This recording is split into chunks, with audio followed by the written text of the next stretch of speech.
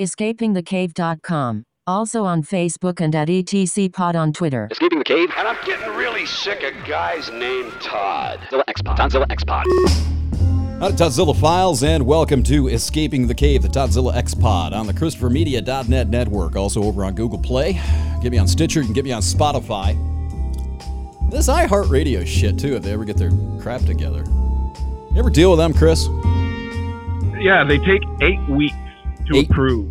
8 weeks. 8 weeks, because it takes 8 weeks to hit enter. Yeah, well, I'm working on it. I'm trying to get there. You can also hit me up on Twitter. Be fucking careful if you do, I promise. And I still have the Facebook thing up there as well. I am joined by Chris of ChristopherMedia.net fame. Hi, Chris. Hi. And also How you doing? Also by Rich. Hello, Rich. Hello. Thank you for having us on. Appreciate it. Yeah. Well, thanks for doing it. I appreciate it. For you new listeners, I did what did I do? About 4 or 5 months with you guys over on Unregimented last year. All right. Yeah. And after my podcast dried up again, and I went over there with those guys and sat in with Chris, Rich, and Aaron Mao, as I've started to call him, and got to the point where the negativity started to sort of chew me up a little bit, and I quit on the air at the end of a show. I'm like, you know what? It isn't you, it's me, but I'm done. So I'd like to publicly apologize to you two for that. That was shitty. Sorry. It's cool, man. Yeah. What is it that was said? Conflict makes good podcasting. Yeah. Yeah. So, I guess we didn't exploit the fact that you did that enough, I think, in the description. Like, I think we tried to be a little bit respectful about it. Oh, we should have probably been like, in big capital letters in huge, annoying font. Todd quits on air this episode. Yeah. I appreciate the consideration, but I would have totally done that to you. Totally done that to you. But, I mean, that's why I like dealing with you, because you always know where you stand. So. This is true to a fault sometimes. So yeah. Anyway, sorry about that. Like I said, we've talked about this a number of times, and I always, I think I've gotten my point across pretty solidly as far as where I was coming from at that point. But yeah, no, absolutely, that was a shitty thing. I do want to say one thing, and I hope I'm not embarrassing you. Well, I hope a little bit I'm embarrassing you, but Chris has known me for 20 years. He knows I don't blow smoke at people's ass. Your last podcast is one of the best podcasts I've ever heard, period. Dude, you tapped a vein and damn near bled out on that motherfucker. Yeah. And that took balls big enough to come in a dump truck. You should have heard what I cut. Oh, I bet. I'm just saying, man, like, I have recommended that to people where I don't even bother to recommend my own podcast to people, because you know what I'm saying? Yes, I do. I get tired of the, oh, sure, I'll check it out. Yeah, okay, yeah. And I'll get 3 more inches of meat magically in the middle of the night. It's not going to happen, so I understand. But I've just wanted to say, man, that was on point. I've listened to it twice so far. And, yeah, if for whatever reason you're listening to this episode, come back and listen to this episode.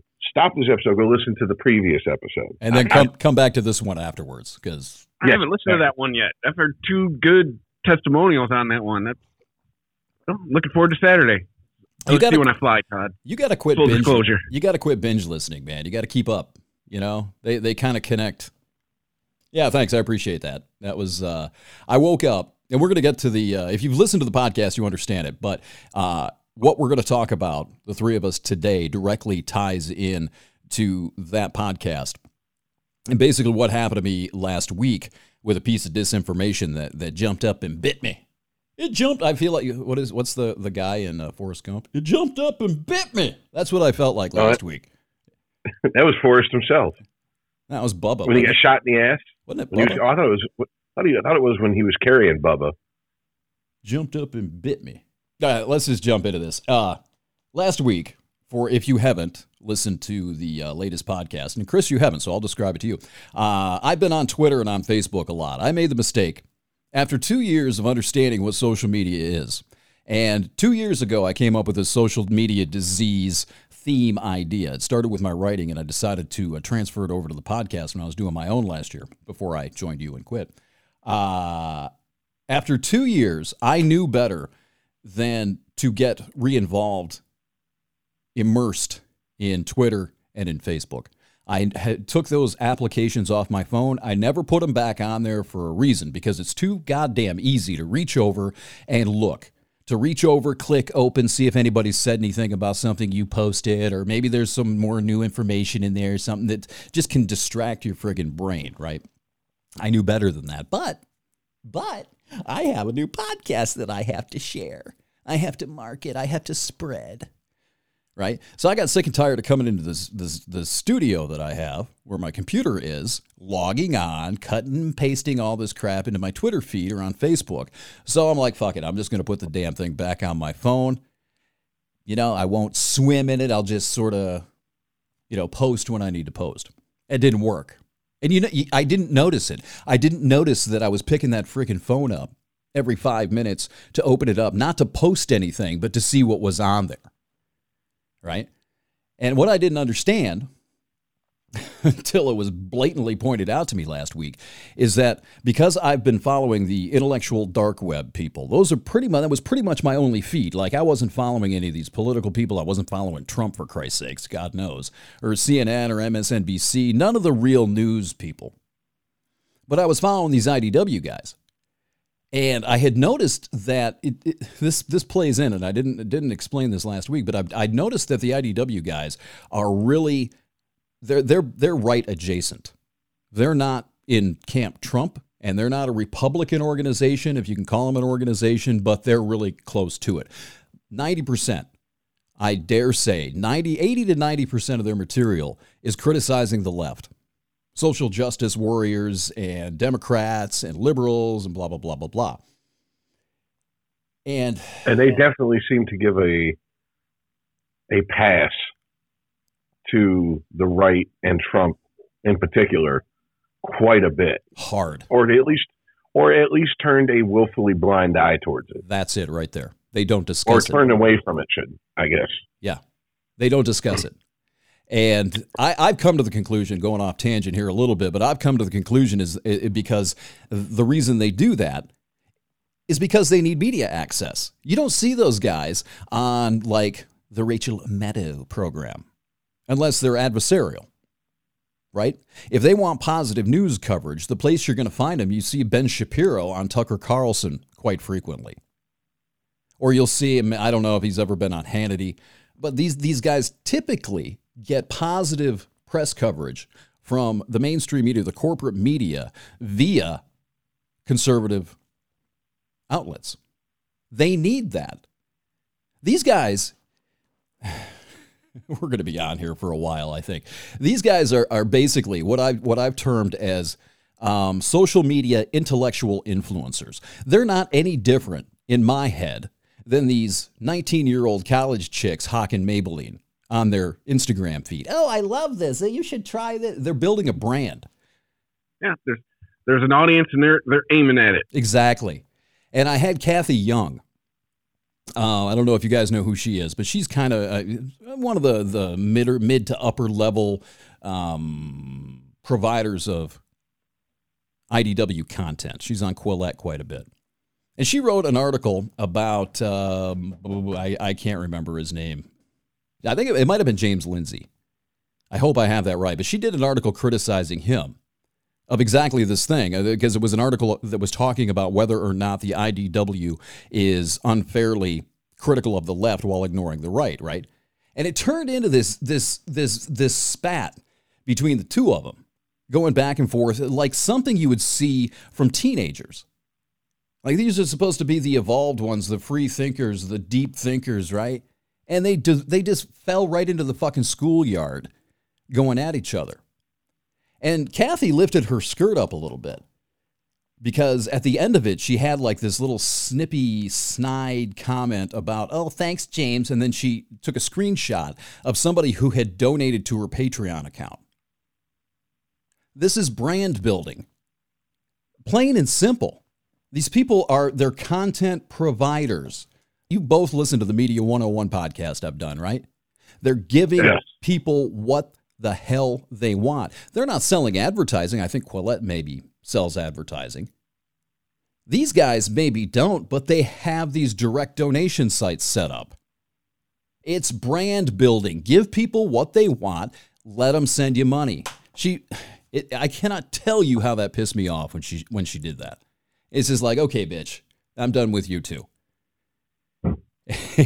And I went through, and that was about the point that I started just getting rid of all these guys out of my Twitter feed. Didn't matter, because I'd been basking in stuff like the transgender sports outrage. And in this case, about how white people hate white people, how extreme leftists hate white people. I mean, they're really big on that. You can find something on there every minute, almost of every day, if you're following the IDW folks on Twitter. Reverse racism, however you want to phrase it, which I think is a thing. But if you're basking in it constantly getting hit with it, I noticed in me, and I don't think I'm really all that special in this regard, you're what I've called the fever just continues to rise. You get a little more angry every single time you read something, right? Just a little bit more, and a little bit more, and a little bit more. We've all been there. I know all three of us have been there at some point. I went through it probably about a few days before you did. Like, I got rid of my personal Twitter account last year. My Facebook account now, I can count the number of times I post a year on it. Like, I've scaled back social media use, but every once in a while, more than likely when I'm on the road, I'll read the unregimented Twitter feed, and every now and then I get suckered back into doing that shit. And it happened to me 2 weeks ago, because I saw a piece of information and there's just something in my brain that's like, you don't want to let it slide because it's factually incorrect. And then the behaviors like you're talking about start, not even posting, just checking to see if anybody replied or said anything. And it's like, I could feel myself getting more agitated. Yeah. It's a real fucking thing, man.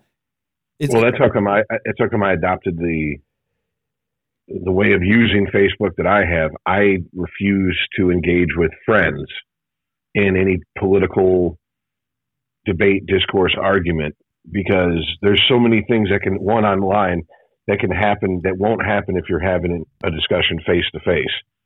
And I tell people who, I've banned people and blocked people because they just won't stop. They keep hammering away. And I'm like, look, stop. If you want to discuss this, you're my friend. Everyone on my Facebook, and that's my Facebook friend, I either have met in person, I'm family with, or I know from online for years and years now. I'll give you my phone number. We can call and talk about it. But I'm not going to have this debate online, because you lose nuance. You can't hear the inflection in the person's voice. No context whatsoever. It's easier to demonize someone when you're not talking to them or sitting, looking at them, having a conversation. When you read it, you're assigning the emotion to it. You're not getting, exactly, what they mean. It's what's going on in your head. The conversation it's now going on in your head, and you're assigning the emotion to what they're saying to you. And it could be completely innocuous on their end, but you could take it completely the wrong way because you're reading it, and what Rich is talking about happens. Yeah. You know what I've equated this to? I had a good conversation with my friend Matt over the weekend.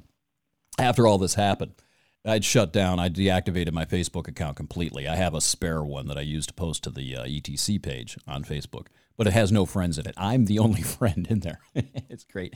But we were talking about this weekend, and I equated it, obviously not an original idea, but I equated this to road rage. It's the same feeling. It's the same sense, like instantaneously just enraged about something. And I think it has, and I'm not the only one. I actually went and I Googled this yesterday, and I found a couple of different studies, one done by Harvard, saying that the psychology of online internet rage is almost identical to road rage, because you're isolated. On the road, you're in a $2,000 or $3,000 piece of steel traveling 70 miles an hour down the road. You feel safe in there. You feel bigger than you really fucking are. Right? And the person in the other car isn't really a human being. It's just another fucking driver on the road. Yep, and you can say whatever you want because nobody can hear you. Until you pull off to the side of the road, right? Mm-hmm. That's when things go wrong. But yeah, that's exactly it. You can flip them off. What are you going to do? You're going to jump out at 70 miles an hour and beat my ass? You know, and that I think is a huge connection to make, because let's say you've been driving down the expressway. Say you're on, I don't know, 275 or something, rush hour, right? And you're annoyed anyway. You've been cut off a few times already. You've got idiots around you that don't know how to drive. They're selfish, however you want to look at it. And all of a sudden, some guy almost clips your bumper. You're already agitated. How are you going to react to that? That's the direct road rage equivalent of what I'm talking about with what happened to me, I think, on the IDW, that your fever is getting raised just a little bit and a little bit and a little bit. And then it comes to a point where you just are pushed over the top and you're a raging id. Just ready to just go nuts on somebody, right? Yeah, and you don't even realize you're wasting it. You're wasting that anger. You are wasting all that time and energy on someone that's just going to be in your life for mere seconds. And you can't win. I mean, this person isn't going to say, well, gee, now that you put it so angrily and succinctly, gosh darn it, you're right. It's like the guy in the car in the Pinto that cuts you off where you're driving your monster truck. It's not like he's going to say, oops, sorry. Well, sometimes they do, but not typically, especially after you flipped them off, right? So anyway, that's sort of been my take on this, as far as trying to create another metaphor that maybe people haven't really thought of too much. And the only way to get rid of road rage, I mean, if you're that pissed off and you're driving down 275, pull the fuck off, go to Starbucks, maybe go to McDonald's and grab a cheeseburger and calm the fuck down. Wait until the traffic dies. Either way, get off the fucking superhighway before you run somebody off the road or somebody else responds and runs you off the road. And I think that the direct equivalent to that is having that application on your phone and being constantly bombarded with it all the fucking time. You don't realize half the time you're picking your phone up and checking it. You don't think about it. You just reach and grab it. What's that doing to people? Yeah. What's that doing to how we interact with one another, how we see each other? I mean, come on. You know, we've all been in the situation with either our wife, girlfriend, even our own friends, where we've all been in the room not saying shit to each other because we're all staring down at a screen. Yeah. Yeah. We've all had that experience. Yeah. Yeah. And, anyone who knows me personally knows that I'm not afraid to start a conversation with damn near anyone. And, sometimes at work, that, when we're having a just downtime, everybody is, Chris, just like you said, staring at their phone. And because no one will engage in a conversation, I'll say something to somebody, I get monosyllabic answers and grunts back. I now do the same thing, because if not, I'm just sitting there staring at a bunch of people, hunched over with the fucking phone, finger fucking their phone. Right. That's why I don't keep Twitter on my phone. Facebook is mostly, I try not to get into the comment sections of certain articles and whatever while on my phone. You know what I'm saying? Because I've had it happen. I've been at work having an absolutely fine day, or been out, at a buddy's house or something. Everything's going fine. I'll see something, and it'll, like you said, it'll light that spark. And then I just start seething about it. And I'm like, this fucking asshole. Right. And I work myself up to the point where I'm like, I got to say something. No, I don't have to say shit. Correct. That's the point. I mean, I've been picked up from the airport by my wife, and she's like, what the fuck is your problem? Because I've been drinking whiskey for 3 hours and reading social media. Get off the plane, I'm like, fuck the world, fuck everybody. It does something to you. Yeah. I don't think, I did this episode last year, and, my podcast account gives me like 30-day stats, right? It gives me like the top podcasts over the last 30 days. But this one that I did last year called Cyberspace Monkeys was about just that. We don't know what the fuck this is doing to us. And it's always right at or near the top 3 or 4 every month. People are interested in this. This isn't something that is just us babbling about. You know, we're not the only ones that see this. We're not the only ones that sense it. There's been studies that have been done. I saw another one that my girlfriend sent this week when she figured out we were going to talk about this. And it's like these studies on teenagers about depression, anxiety, suicide attempts, and how it's correlated to time spent on a phone. Because you're not getting any human contact. We're social creatures. We've evolved to interact in person, to have conversations, human touch. So what is it, like you were saying a minute ago, Rich, when you're just hunched over your phone, click, click, click. What is that doing to people psychologically? I'm just starting to wonder if I used to think it was because of the rise in violence in TV and movies and stuff, but I'm starting to wonder if the rise in all of these mass shootings is because of this stuff. A lot of people think so. We're to the point now, one just happened. We didn't even talk about in the last Unregimented. That's where we are now. They happen so frequently. We didn't even address it. Right. It's become commonplace. It's normal now. That's the new normal. People shooting each other, killing 12 people at a time. I think you brought up a good point, Todd, in the fact that not only are we, instead of using social media to come together, it's actually dividing us up and isolating us from other people. But I've noticed this in the last, especially probably about 10 years, when you said like, and Chris, I think you might have actually said it. Humans require socialization, contact. And there was an article a buddy of mine posted about how in the last 10 years, especially with parents with little kids, the new thing is to not let anyone touch your kid. Like even family members, like, no, you don't hug my kid. My kid, if he wants to hug you, will come up and hug you. You don't touch him whatsoever. He has to learn. And it's like, just basic, like, you know what I'm saying, affection that you would show for family members is being regulated to the point where no, you have to have absolute, permission and consent from a 5-year-old to touch him. And anyone who's ever raised a kid or been around people raising kids, there's sometimes kids do stuff that you have to physically remove them from a situation to keep them from hurting themselves. You don't have time to sit there and go, do I have consent to touch you and get you away from the hot stove, Bobby?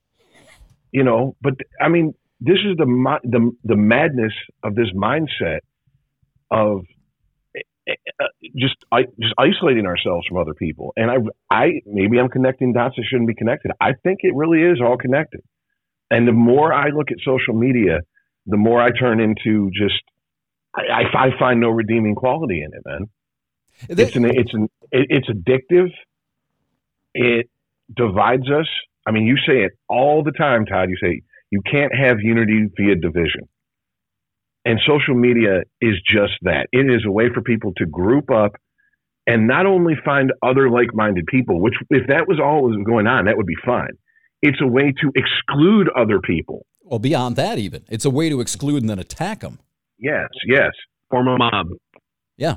Without even leaving your couch, I believe, as you said in one of your podcasts, Todd. Yeah, it reminds me of like those monkey videos you find on YouTube, like Jane Goodall, where you've got this little tribe, this little group of 4 or 5 little monkeys that'll run around and attack the neighbor like an interloper or some other little tiny group of monkeys from the neighboring tribe. It's something in the DNA. I think that this, I said it on another podcast, that Twitter to me just reminds me of the unleashed, uncivilized, undomesticated simian id. And you can do it. And I think that's a very good comparison. You can do it with no fucking accountability.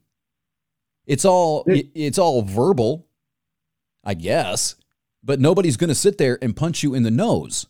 Nobody's going to sit there and hit you back. There's no physical threat, so therefore there's no accountability. There's no first-person accountability, immediate accountability for how you behave, and that's giving people permission to, I don't know. I don't know how to characterize it, really.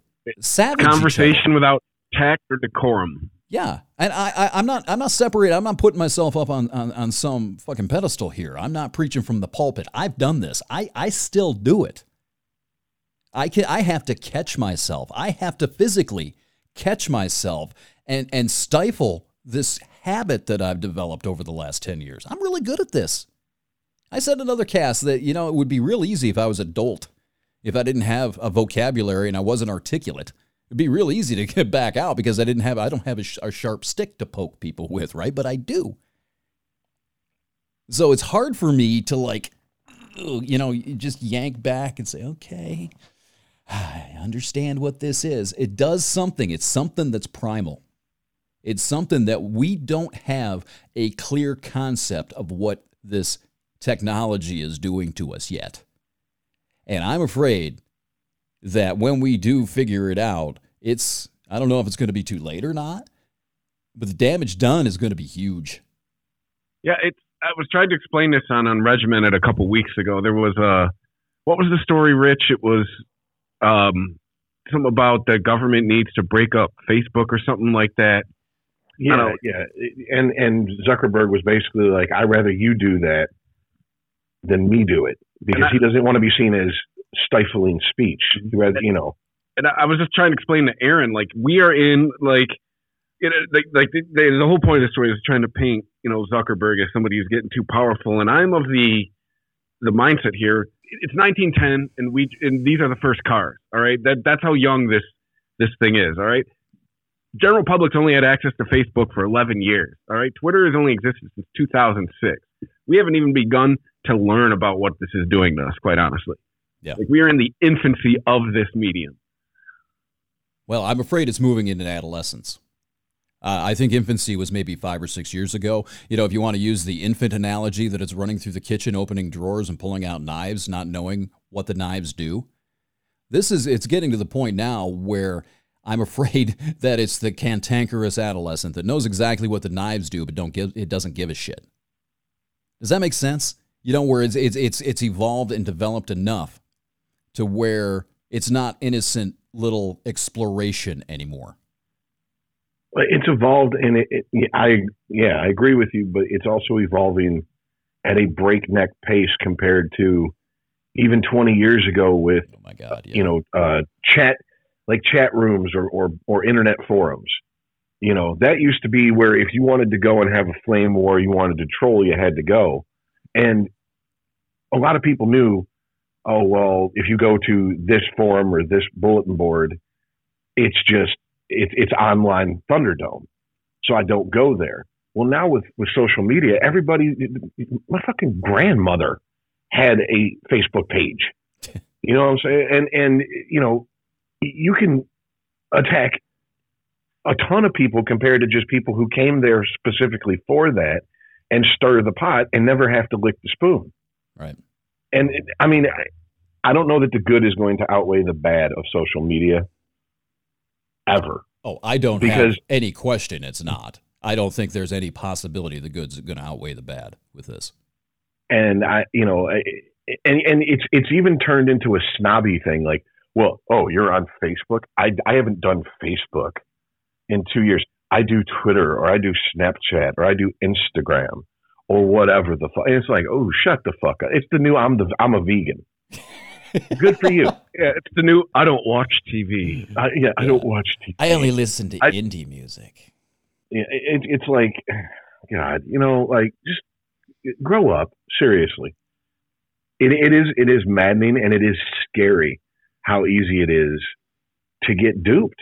I mean, I don't know any other way to put it. I mean, you know, if you have someone who shares something who, you know, you trust, because like the majority of the time they're on point. They do their own fact checking, and you don't fact check it and you run with it. Next thing you know, you're out there sharing bullshit, getting people worked up over nonsense.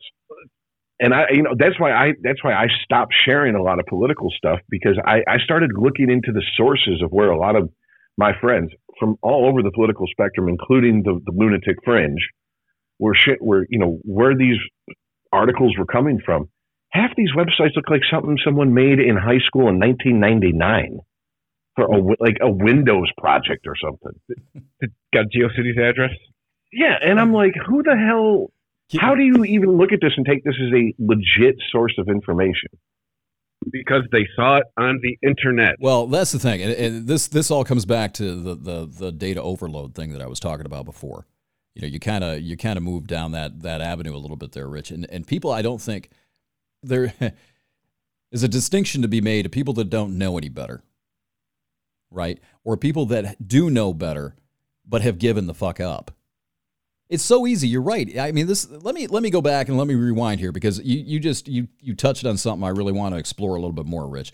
I don't know. I know we talked before the show, and I don't know how far I got into what happened to me last week, but I grabbed this thing from Twitter, put it on Facebook, added some quote unquote commentary to people that weren't even involved in this. These were not people. The people left in my Facebook page at that point were nobody that had anything to do with any of this shit. But it became a reflex. It's something that I had to just shit out, right? So I put it up there, said something, and then it just started this avalanche of shit, because I posted something down the line of, I got into it with Matt, who sometimes is a bit of an instigator with me sometimes. He's usually pretty good about it, but sometimes he just gets me going.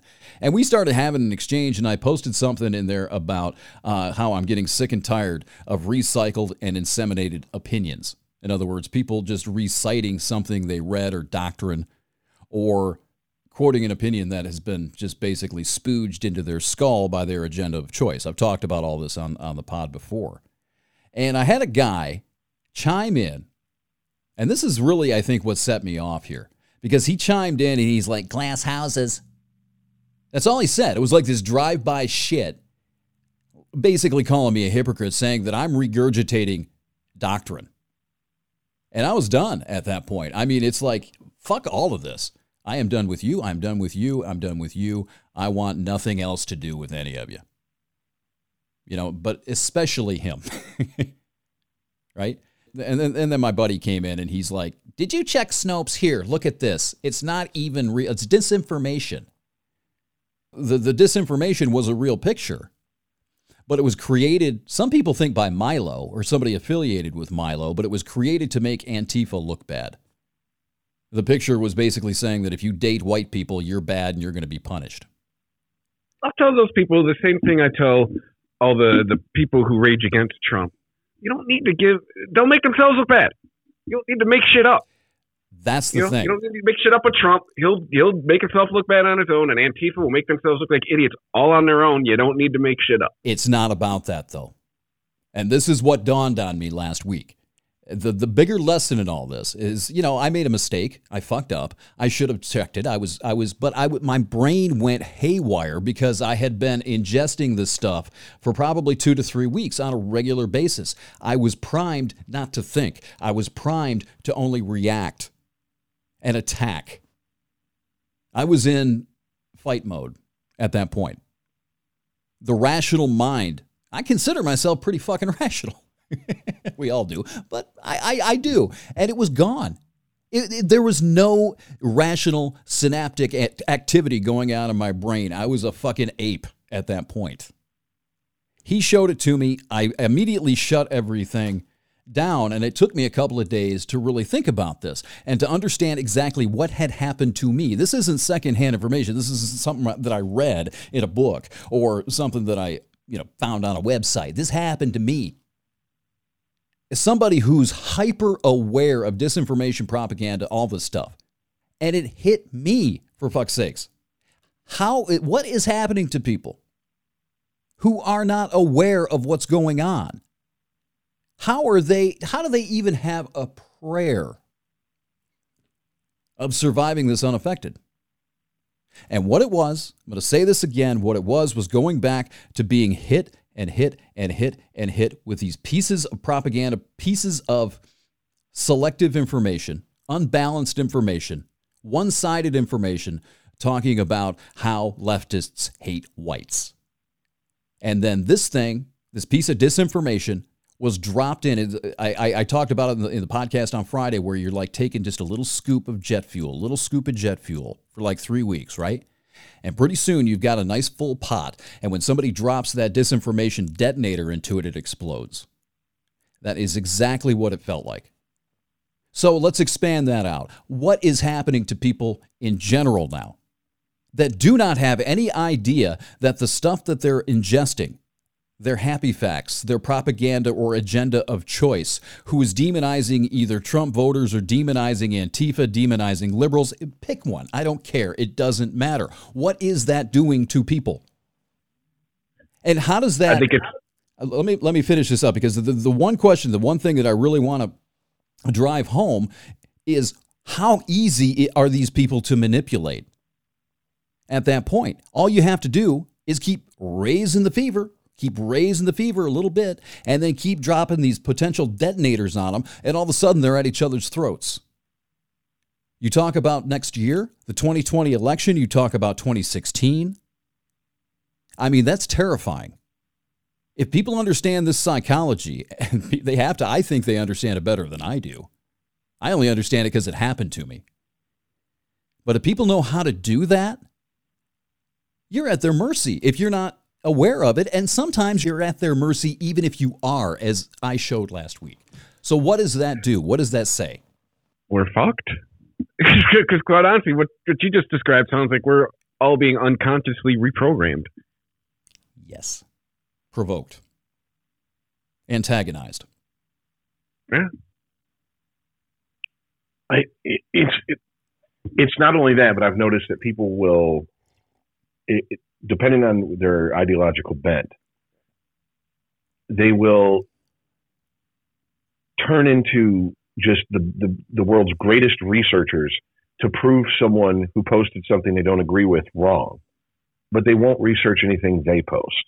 Right. Anything that they agree with, anything that they post that they feel is valid, they don't want to know if it's bullshit or if it's real. And that's the scary part, is it's a willful ignorance that we're sliding into. And that's, like I said, that's another reason that I had to pump the brakes and go, I'm not sharing any more of this political shit, because I found it happening to myself. Yeah. And when you find yourself wallowing in hypocrisy, when hypocrisy is one of the things that drives me absolutely nuts about day-to-day life and with the human race, I couldn't do it anymore, because I started to hate myself. Yeah. Like, I actually started to go, what the fuck is wrong with me? Why am I turning into what I hate? You got to understand something, though, that we're all hypocrites. We are on some To level. an extent. Now, on some level, each and every one of us. I mean, this send it back to Jonathan Haidt, because there is no way that a simple human brain with questionable talents of perception and rationalizing, a rational mind, very limited, can get everything right. On some level, we're all going to have inconsistencies, and we're not going to see them. And some people pay more attention once you're aware of that. And once you understand that, and that you're susceptible to it, then you start paying attention to it. That's where you are, I think. That you're hyper aware of that, so when you see it in yourself, it bothers you, right? But I try to, when I see that in myself, correct my behavior, right? To where you're absolutely right. You're going to have moments where you're being a hypocrite, or you're exhibiting behavior that you find reprehensible in other people. Right. Usually, in my experience, the behavior that most people hate the most in other people, they find in themselves. Reflecting. It might be cliche to say that, but cliches are there for a reason, because there's some grains of truth in there. Yeah. That's one of the reasons I stepped away from Facebook, is I actually went and read sober some of the stuff I had posted, and I was embarrassed by it. I was like, oh, I'm doing it too. Some of the best experiences that I've had on Facebook in the last 6 months are the memories that are chucked back at me from like 2013. Like when I was really hardcore into the atheist stuff. And some of the stuff that I was posting, when it comes up, oh, look what you posted 6 years ago. I'm like, you cunt. Thank you for that, Zuckerberg, you ass. Thank you for the reminder, though. You know what I'm saying? Because it's like, what was I? You know what I mean? But that's been one of the really cool. It's like you were saying. It's like you posted something when you're drunk or intoxicated on something, and then you see it with at least semi-sober eyes, and like, get this away from me. making yourself cringe. Yes. Yeah, there's a clear line in when Facebook shows me memories where it's you can almost trace it back to like a month period where the political and argumentative posting by me stopped. And I just said, fuck it, I'm here to have a good time. I'm not here to get into arguments. So I'm going to post shit that amuses me. And if other people find it amusing, good. If no one finds it amusing, whatever, I got a chuckle out of it. And I started treating Facebook, like you can see clearly where I started treating Facebook as a playground instead of trying to act like it's some sort of university that I can educate people. Yes. You know, because how pretentious of me and presumptuous of me that I need to correct people's thinking. You know, no, that's not what Facebook's for, because no one changes their mind. No. And if you do change your mind, you're a flip-flopper. Right. You're a spineless, wishy-washy pussy. I won, because that's what it ultimately is about. It is a win-at-all-costs, scorch earth way of looking at it. That's not going to lead us down a road that we want to go, because that's not how people in the real world deal with each other. If they did, there'd be a lot more dead people laying in the streets. And what scares me is when I do see people start to carry this mindset, and yeah, I'm going to fucking get off my lawn. I'm 42. I'm irrelevant. I understand all that. But when I see younger people who do take that online mindset and bring it to the real world, and I'm like, what the fuck are you doing? Right. You're going to get punched in the face. That's what I think when I see that shit. Someone will hit you. And I'm going to cheer the real world. I'm going to encourage it. Hit him again. Teach this child a lesson. Lay your hands on this motherfucker. Do it. Do it. Break that bubble. Invade their safe space. Yeah. I don't know, it's really hard because, you know, I have been a member of, you know, years ago I was a member of a musicians forum that we did a lot of cool things when we put our mind to it. We released, you know, I mean, there was like 500,000 members on this forum, and we released like 5-6 independent CDs of, you know, our music, basically put it up for sale, like on CD Baby, and recouped the cost. It was something productive. We were doing something productive with the format. And what productive happens on Facebook or other forms of social media? Once a year when people's birthday comes around, they can pick a charity for you to donate, and, you know, they think they've done something. They put a hashtag on Twitter, and they think that they're some sort of activist. I mean, what good comes of that? If you're a charity, try to raise money to pay your CEO quite a bit. To me, that's almost like the people who don't go to church but twice a year. Right. And they think that that's somehow going to, you know, okay, well, I go on Easter and I go on Christmas, so I can act a fucking fool the rest of the year. Right. Doesn't matter. Yeah. It's like, you know, they're paying their guilty conscience to go away because, hey, I said donate to, you know, 3-legged dogs or some shit like that. And then like, advertise the shit. At least people that go to church, they're not putting up a billboard saying, hey, I went to church today. You know, the whole thing that if you do a good deed, does it really happen if nobody saw you do it or heard about it? And I can tell you, the ego that starts fucking with you, man. Because, you know, I've done some things, and I was like, I've never told anybody about them. I mean, I'm not talking crazy, like evil shit. I'm just talking like helping people or donating to something. Yeah. And that in the back of my mind, that ego starts going, look what I did. You should know about what I did. I'll be an example. I've heard that 1,000,000 times. Oh, you're providing an example. Shut up. No, you're not. You want people to see how awesome you are. That's where the core of this lies. Stop it. It's vanity. Instead of social media, it ought to be called vanity media. Look what I did. I'm charitable today. Exactly. That's why when I start hearing that little ego, I start calling my buddies, and I'm like, I need like 500 milligrams of edibles. I need to destroy my ego right now. I need to rip myself down to my bare bones and then just to the frame and rebuild here because something's wrong. 6 grams of mushroom, bitch. Please bring it. Bring it. I will ingest them into my veins. Just liquefy them. Give me an IV. I'm fucking there. Jesus, 6 grams. I'd try it. You'll have an awesome time. I'll tell you that. I believe that's what Bill Hicks called a heroic dose. Yeah. Heroic dose. Yeah. Heroic dose. This is going to be an immortal dose. I can't find them, by the way. I moved back here. Ever since I left Chicago, I can't find them. I need them. Sucks. Well, just as an aside, real quick, apparently that's the next thing on the docket to be legalized because, California and Denver? Yeah.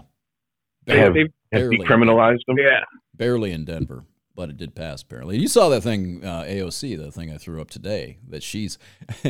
I've given her a lot of credit, and the only reason I'm bringing this up, it is off topic, but the only reason I'm bringing it up because I've given her a lot of shit on this podcast.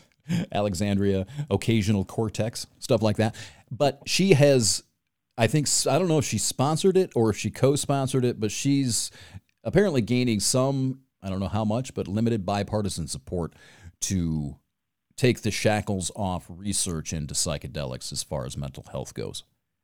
This is a no-brainer as far as I'm concerned. Let people research it, put that shit in the stores, and let Pfizer go fuck itself. Yeah, and the notorious AOC, every once in a while she has her moments. This is one of the things that on Unregimented we kind of run into sometimes. I think one of our hosts doesn't understand that just because I'm goofing on somebody doesn't mean that I'm disagreeing with them necessarily. And I mean, it's like, she does leave herself open with some of the shit she says. And it's like, you should kind of expect to be called on it. She shows she's 29 a lot. That's one of the things that bothers me is when people go, well, you stop attacking her for her age, but yet you'll attack people because, well, they're old. They don't know what they're irrelevant. Right. Stop attacking them for their age. Right. How about that? You're 45 and you're white. You don't matter anymore. I don't know if this is born out of the social media generation because Gen Z is the first wave of Gen Z, the generation after the millennials, have now started to graduate college. And these are people who've grown up their entire lives with social media or in one form or another. But it seems like when we were younger, obviously to an extent, older people, when you're a teenager, whatever, everything. But then when you start hitting like mid-20s, late 20s, you start to realize, oh, wait a minute. These people have been around and seen some shit. Even if I don't agree with them, they've got wisdom and insight into life because they've lived it. I haven't. That's one of the hallmarks of getting older, at least for me, was the moment I realized, oh, man, I've been walking around for almost 3 decades thinking I know everything. I don't know dick. Oh, that's what my dad's been talking about. And it just seems like now it doesn't matter. It's dismissed. Oh, whatever, you're old. You're not relevant, and you don't bring anything to the table that we can use because we live in the now and you're still living in, it's amazing when I deal with younger people and they think that like, because I'm 40, that somehow I was around during the 50s. Yeah. I'm like, what? It's like Common Core math. Was the Summer of Love like? Was it great? Yeah, it's like, do you think I was watching like Mr. Ed and Dobie Gillis in First Run? No. I'm not. How fucking old do you think I am? I was jerking off to June Cleaver, goddammit. What are you talking about? Well, that was Nick at Night reruns. I'm talking about First Run, But no, I think that's another thing that social media and just online in general has done. And I think you've talked about this before on your show, Todd, is it's cut our attention spans so much that if it's not instantaneous, we can't deal with it. Right. Like I have found myself, and I know you've talked about this, I found myself sitting down to read a book now. And it's like, unless it grips me right off the bat, or I'm very interested in the subject matter, I can do maybe 10 pages and I put it down. I used to sit and read I used to start a book and finish a book the same day. Well, that shit is treatable. Actually, that's coming up, not today, but that's going to be one of the hallmark chunks, probably 2 or 3 episodes, actually, when I start getting into the physical aspect of this. It's not just social media. This is an internet thing. And Nicholas Carr, that guy that I always talk about, his book, The Shallows, which is actually, it's kind of old. It's like 7 or 8 years old. But it's still, it's groundbreaking shit when discussing the physical effects, the cognitive effects, and how your brain sort of rewires itself. That neuroplasticity thing, how you actually adjust how you think and how you comprehend and how you just everything, right? And the reason he started writing that book, the idea that triggered him actually starting to research this stuff is this guy's like highly educated. He's used to reading every single day for a long time, right? I don't know if he's got a master's degree or what he's got. I don't know what his bona fides are, or bona fides, or however you say it. But he couldn't read a book. He was online, writing, doing all sorts of stuff so often that he himself lost the capacity to get into a book. Yep, I can totally. I go through it with a different. I cannot concentrate on more than one thing if I want to absorb it. Like if I'm listening to a podcast and I'm trying to read something, if I want to absorb either one, I have to stop. I have to do one at a time. Multitasking is a myth. You can't do anything effectively. You can't do either one effectively and really good. You're going to do both things mediocrely. Yeah. Like I said, if I wanted to absorb it, now I can half-ass listen and read both of them. But like I said, if I want to absorb the information, sorry, maybe I'm simple. Yeah. One at a time. Yeah. If I were to sit down, right, and say Rich gave you a comic book to read, and I gave you a podcast of mine to listen to, and you sat there and sat in half hour, 20 minutes, half hour, and did both, and both Rich and I were to actually quiz you on what was in the podcast and what was in the comic book, good luck. Yeah. Oh boy, I'm tempted to really jump into this because that applies to it's horizontal thinking as opposed to vertical thinking, right? And it applies to how we use the internet. How often do you go online, open your browser, and have 15 tabs open up, and you're clicking, going from one to one to one to one to one, instead of sticking on one and finishing what is actually on that page? If I'm on Pornhub, 15's a minimum. Well, yeah, that's a little different. See, Well, I figure you got to have a tab per finger, right? And I definitely require 10. I'm just saying, ladies. I'm just saying. No, that's the thing, and he gets into this because it people think that it doesn't matter, that it's just being impatient or something, but it does something to your mind. It affects how you can pay attention. You are rewiring your fucking brain.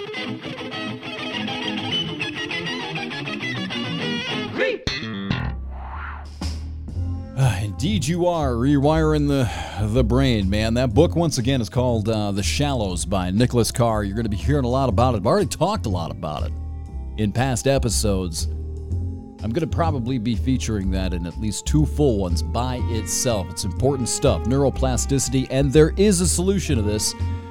Digital detox. Getting your screens away from you, cutting the data flow, concentrating. Learning to concentrate again. It does work. It's not even that hard. It just takes some vigilance. Encourage you to check that book out if you get a chance. It's the Escaping the Cave podcast on the ChristopherMedia.net network. I'm also on Apple Podcasts, Google Play, Spotify, and Stitcher, as well as at ETC Pod on Twitter. Got a Facebook page, and of course my website is up there as well, escapingthecave.com. This conversation with Chris and Rich went on for about 3.5 hours tonight. It's expansive. We get on to some other things. Some politics, a little bit of politics, the general state of it. So I hope you tune into the next one. Till next time, so long.